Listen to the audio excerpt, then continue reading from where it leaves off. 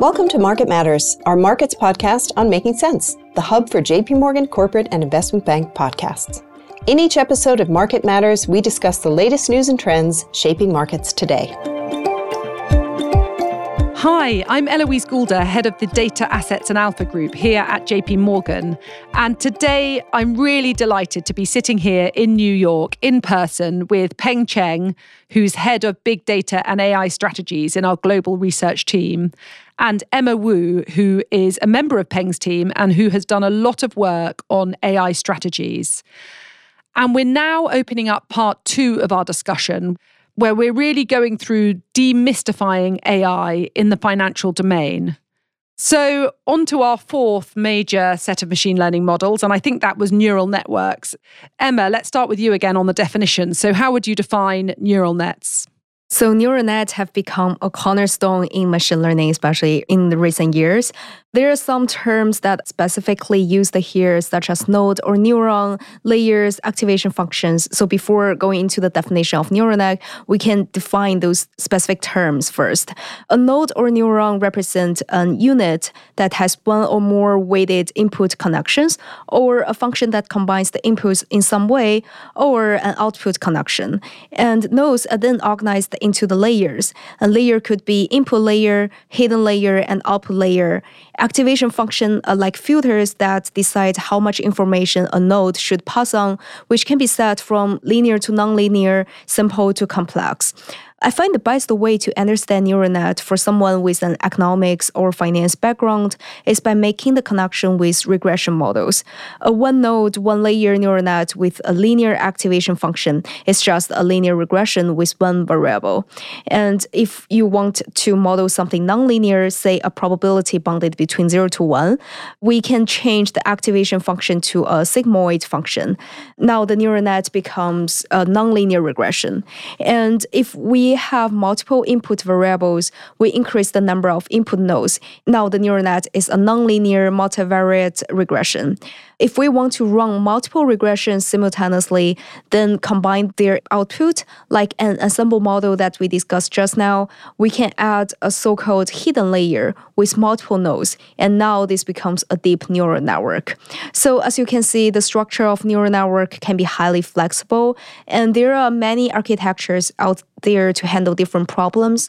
That's such a helpful way of explaining neural nets. Thank you, Emma, because obviously these models can become highly complex and highly computationally intensive, but your point that actually a one-node neural net with a linear activation function is just simply linear regression, where we started this conversation, I think that's really helpful to understand. So Emma, within this wider neural nets methodology, are there different categories that we need to be aware of? Yeah, so as you said, there are a wide range of neural nets here, but today we focus on recurrent neural net, RNN, long short-term memory, or LSTM, and attention. As you know, some data series have memories, and meaning the previous output help predict the next output. It's similar to the concept of an AR1 model in linear regression. However, if the series has a very, very long memory, adding all the lagged inputs oftentimes creates a weird structure. Recurrent neural net manages to accomplish this by not carrying all lagged values, and instead it specifies a forget rate, and the previous information will decay as a function of this forget rate. However, as information needs to be propagated over many timestamps in RNN, it oftentimes has difficulty in capturing long-term dependencies. And this is the so-called vanishing gradient problem, which can come across during the training period when the gradient of the loss function with respect to the parameters become extremely small as they move backwards through time. And this makes it challenging for the model to process the distant past information. Further variations of RNN, such as LSTM, have improved this problem but not completely addressed it. An attention mechanism is developed to address this issue by enabling the neural net to assign different weights to different parts of the inputs, instead of following a function of a decay rate. So in our study, we actually have multiple publications on comparing those models and their different scenarios. That's brilliant. Thank you, Emma. So you described those 3 different types of neural net methodologies, the RNN, the LSTM, and the attention. And as far as I can work out, these all offer various solutions to the problem of memory retention, which actually reminds me of the conversation that Peng, you and I had back in the podcast recording in September when we were talking about the man versus the machine. And we were talking about the fact that the man, the human, in many cases has a very good long-term memory and or a very good understanding of economic history, financial history, that sort of thing. Whereas some machine learning models can fall short in that sense because they don't necessarily have that knowledge of history. And it's often very computationally intensive to remember that long-term history. And I remember you talking about the creation of the attention model. I think it was from Google back in 2017. And the fact that that was attempting to overcome some of these challenges. That's right. So they published the paper titled Attention is All You Need, which is the attention model we discussed here. And as you mentioned, it does a very good job in addressing the problem of memory retention. And it is the underlying architecture for a lot of the large language models we see today. And we can get into that a little bit later. But just in terms of the attention model itself, we can use it to model time series very effectively. And if you think about which time series in finance has the strongest memory, I would probably argue it is volatility, because I think we can all agree that days of high volatility tends to lead to more days of high volatility and vice versa for days of low volatility. So when using the attention model, we find that it is very effective in modeling this kind of volatility behavior, not only in short-term memory, but also in long-term memory. And that is pretty much the kind of behavior we observed in the volatility trading market. And we have shown that by using attention model, we're able to produce much stronger profit in trading volatility than using classical econometric models. Of course, there are drawbacks that come with it as well. And as we've emphasized along the way, it's the heavy computational and data requirements. And I think that the previous models we discussed, they can all probably be run on local machines in a productionized environment. But with attention, generally speaking, you need GPUs and cloud computing to run. So, you would need specialized knowledge to handle such heavy compute models as well as large data sets. Yes, that drawback absolutely makes sense. But we all know that compute availability is improving over time. I mean, do you think that drawback will become less and less of an issue in terms of practical uses of the attention model? Yeah, I think so. I think even though it is heavy on the compute, I think progress has been made in both increase the computational availability. GPUs, for example, at the same time, models are also being made more efficient so that it takes up less compute power. So I don't see it as a huge obstacle to implementation. Thank you. And wow, what a lot of keywords there. So you've gone through neural networks, RNN, the forget rate, the vanishing gradient problem, the LSTM, the attention, the node, the layer, the activation function, the hidden layer. Huge amount. And Peng, I think you provided a great segue there into the machine learning models category number 5, the large language models, because you said just then that attention models are very much behind them. Peng, before we go into them, can you just explain if LLMs are a totally distinct area of machine learning or if they're actually quite related? Yeah, actually, I think so far everything we've discussed seems so different from ChatGPT, right? I mean, how are they related? Actually, I would say that they're very closely related because what we're doing so far is we're using past numerical values to predict future numerical values. But what ChatGPT does is that it uses past text to predict future text. So how it does so is by using an architecture called transformer. And a transformer is made up of 3 parts. The first part is called the encoder. The second part is the attention model, as we just discussed. And the third part is the decoder. So what do these 3 parts do? Well, actually, transformers, although they're complicated, a large part of their effort is focused on one thing, which is translating between words and numbers. Computers obviously cannot read words. They can only read numbers. So what encoder does is that it takes words and translate them into numbers. Exactly how it does so, is very complicated, but I can also give you a simple version. I can randomly or arbitrarily assign values to words. You can imagine, okay, we're sitting in a cinema. The word apple is assigned seat 3A, for example, right? And that 3A is completely arbitrarily assigned. But I need to give it a lot of thought in assigning which words should be sitting next to the word apple. If I were to assign a word like orange next to apple, right? Or should I assign a word like iPhone next to Apple? If I assign words like iPhone and Samsung next to Apple, then this encoding becomes finance specific, right? Otherwise, if I assign words like banana and orange next to Apple, this is a more general purpose encoding. And over there, as you can see, a lot of decisions have to be made and a lot of differentiations will result because of that. But once we've done this encoding, we've translated words into numbers, then we feed it, just like before, into an attention mechanism.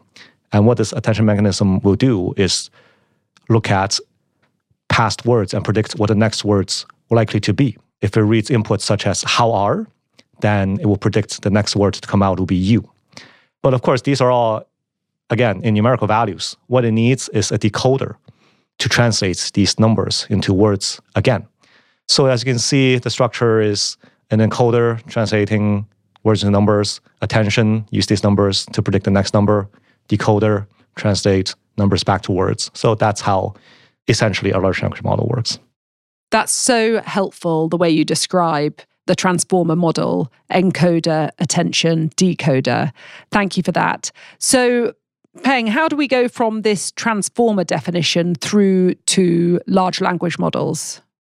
Yeah, large language models are collections of transformers, and it results in very, very large model, as its name suggests. Yeah. So let's say ChatGPT, GPT-3, for example, has 175 billion parameters.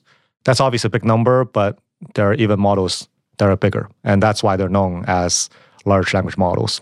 And sometimes I get a question, again, a lot of times from people with a statistical background, models with such a large number of parameters, how do they avoid overfitting? Well, this goes back to, again, a difference between machine learning and statistics philosophically. By using numerical methods like cross-validation, dropouts in neural network, we are confident to prevent overfitting even with such large number of parameters. And I think when you look at the results produced by ChatGPT, you can agree with us. And we can also talk a little bit about what generative AI is. And this is, again, another buzzword alongside large language models.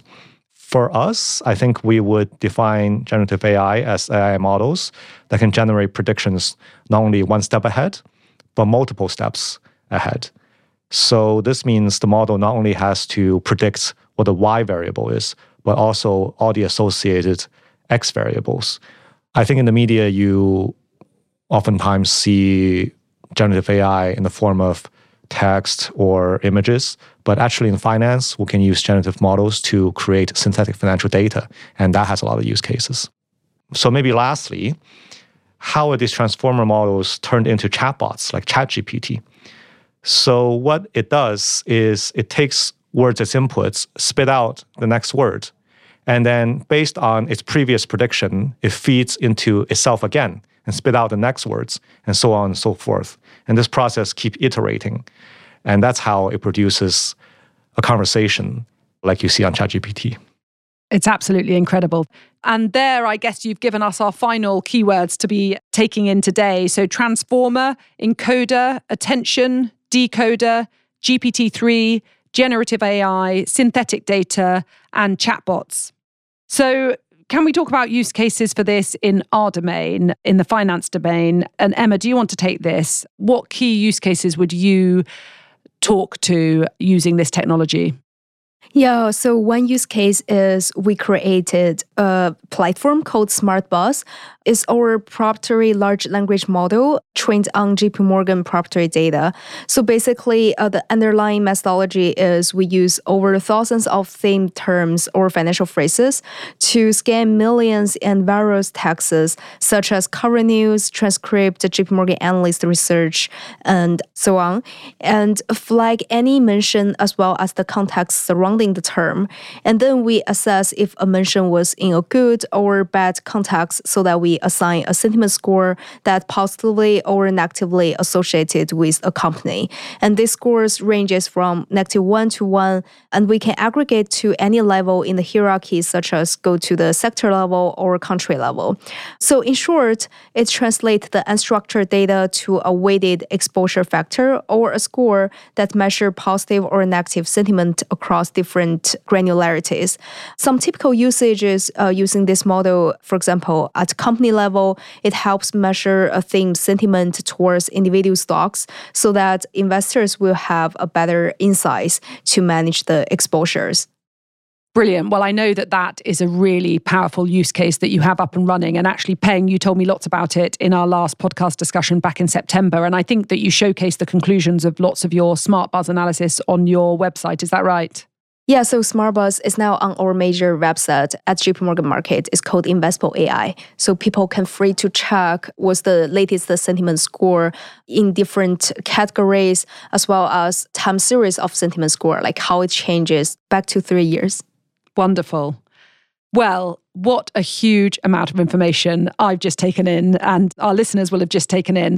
And how incredible that over the course of this conversation, we've gone through, I think, more than 40 different keywords or machine learning terminologies and explained them. So I guess an important area we should cover before we close is challenges. I know you've already articulated the pros and cons of each of the various models, and generally it helped me understand why, in many cases, if you have the processing power, it does make sense to work up the complexity ladder.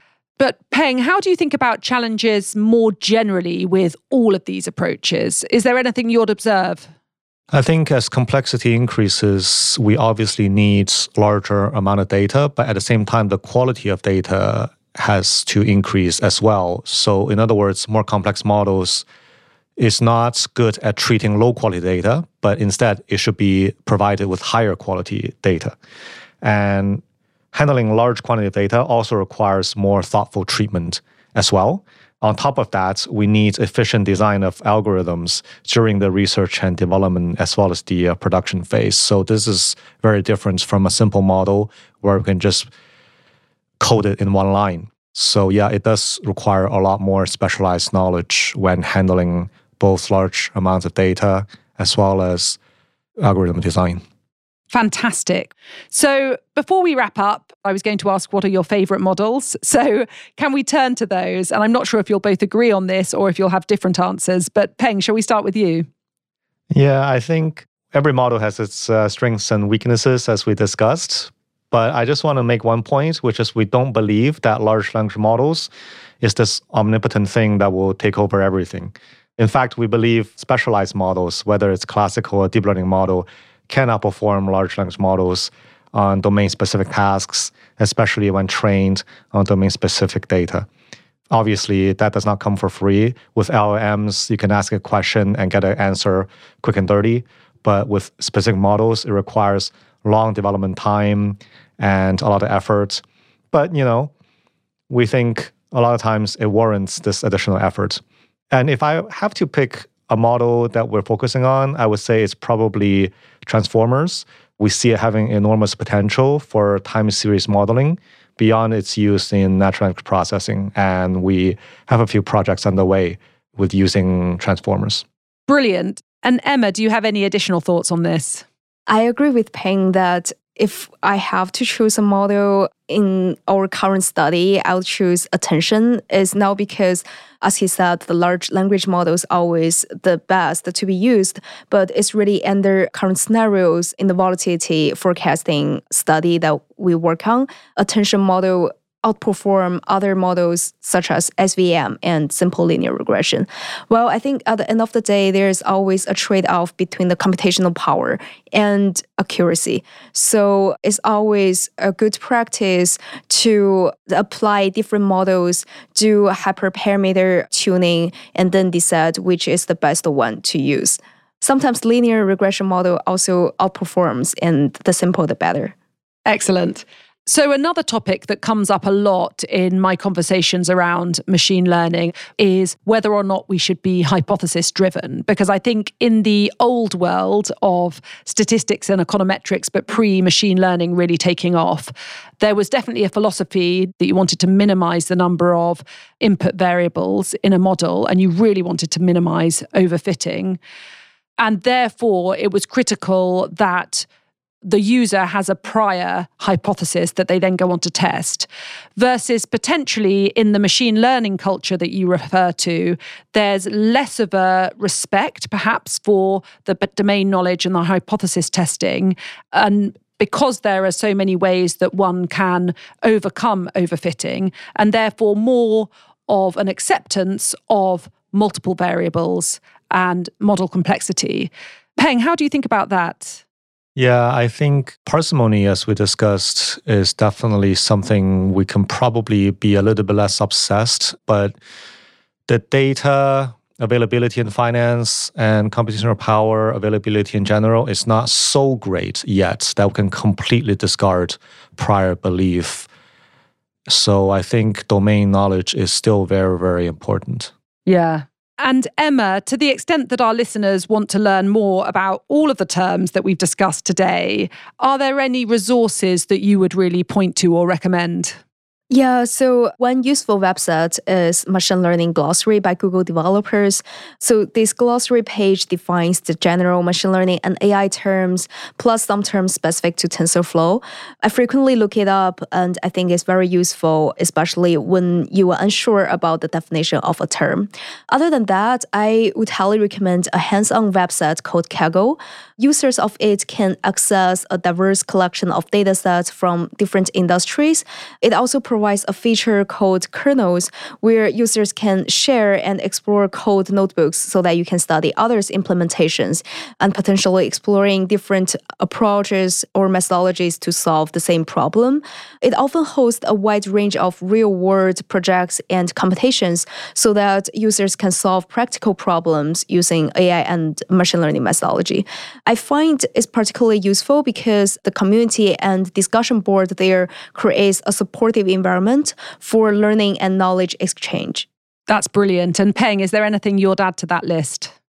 I like to read a lot of academic research papers, and I find that generally speaking, it's more productive to read papers written by finance academics and professionals using machine learning techniques rather than reading papers written by computer science academics and professionals.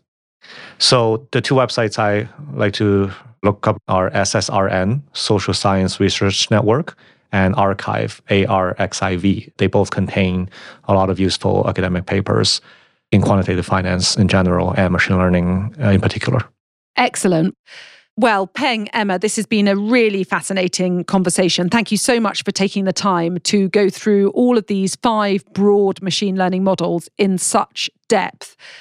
I guess what's really stood out to me is a few things, really. So first of all, the link between basic statistics and machine learning, and the idea that machine learning is really, in a way, just the processing using machines of statistics, and that given processing power has increased enormously over the years, the point is that we can now leverage these much more complex statistical methods via machine learning in a way that we just couldn't practicably do previously. So I think that's one fascinating takeaway for me. The second one is that several terminologies that are used in machine learning actually have a different name in statistics, but they ultimately mean the same thing. So the one that really stood out to me is the word feature. We always hear about features in machine learning, but really that just means independent variable or X variable, which might end up being explanatory variable. And then finally, one thing that's really stood out to me today is your explanations on why complex models are often superior to the more simple ones.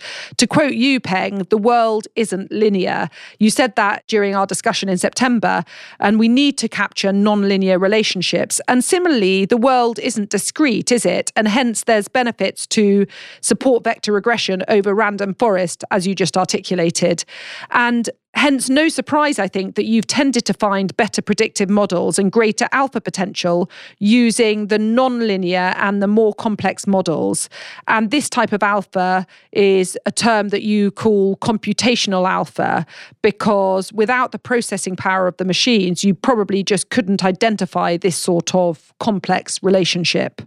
So thank you very much for defining all of those keywords around the machine learning space, and in particular, taking it back to our domain, the finance domain, the quant research domain, the alpha generating domain. I think that's what's so powerful. And it's so brilliant to hear about all your work and research and data that you're working on to leverage these methods. So I really look forward to seeing how you drive these forwards next year. So thank you very much. Yeah, thank you, Alois, for having us. Yeah, thank you, Alois. Definitely great to be here. Wonderful. Thank you also to our listeners for tuning in to this bi-weekly podcast from our group. If you'd like to learn more about Peng and Emma's work, then please do head to their JP Morgan Markets page. If you head to jpmm.com, then you can search Investable AI and you'll find all of their work and resources there. Otherwise, if you'd like to get in touch, then do head to our website at jpmorgan.com/market-data-intelligence. And there you can always send us a message. And with that, we'll close. Thank you. Thanks for listening to Market Matters. If you've enjoyed this conversation, we hope you'll review, rate, and subscribe to JP Morgan's Making Sense to stay on top of the latest industry news and trends. Available on Apple Podcasts, Spotify, Google Podcasts, and YouTube.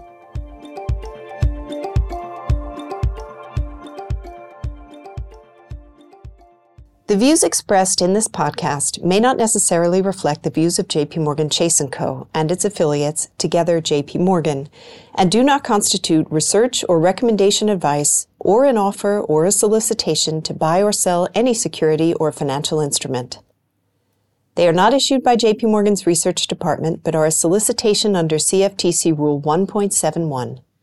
Reference products and services in this podcast may not be suitable for you and may not be available in all jurisdictions. JP Morgan may make markets and trade as principal in securities and other asset classes and financial products that may have been discussed. The FICC market structure publications, or to one, newsletters, mentioned in this podcast are available for JP Morgan clients. Please contact your JP Morgan sales representative should you wish to receive these. For additional disclaimers and regulatory disclosures, please visit www.jpmorgan.com/disclosures. Copyright 2023 JP Morgan Chase & Company, all rights reserved.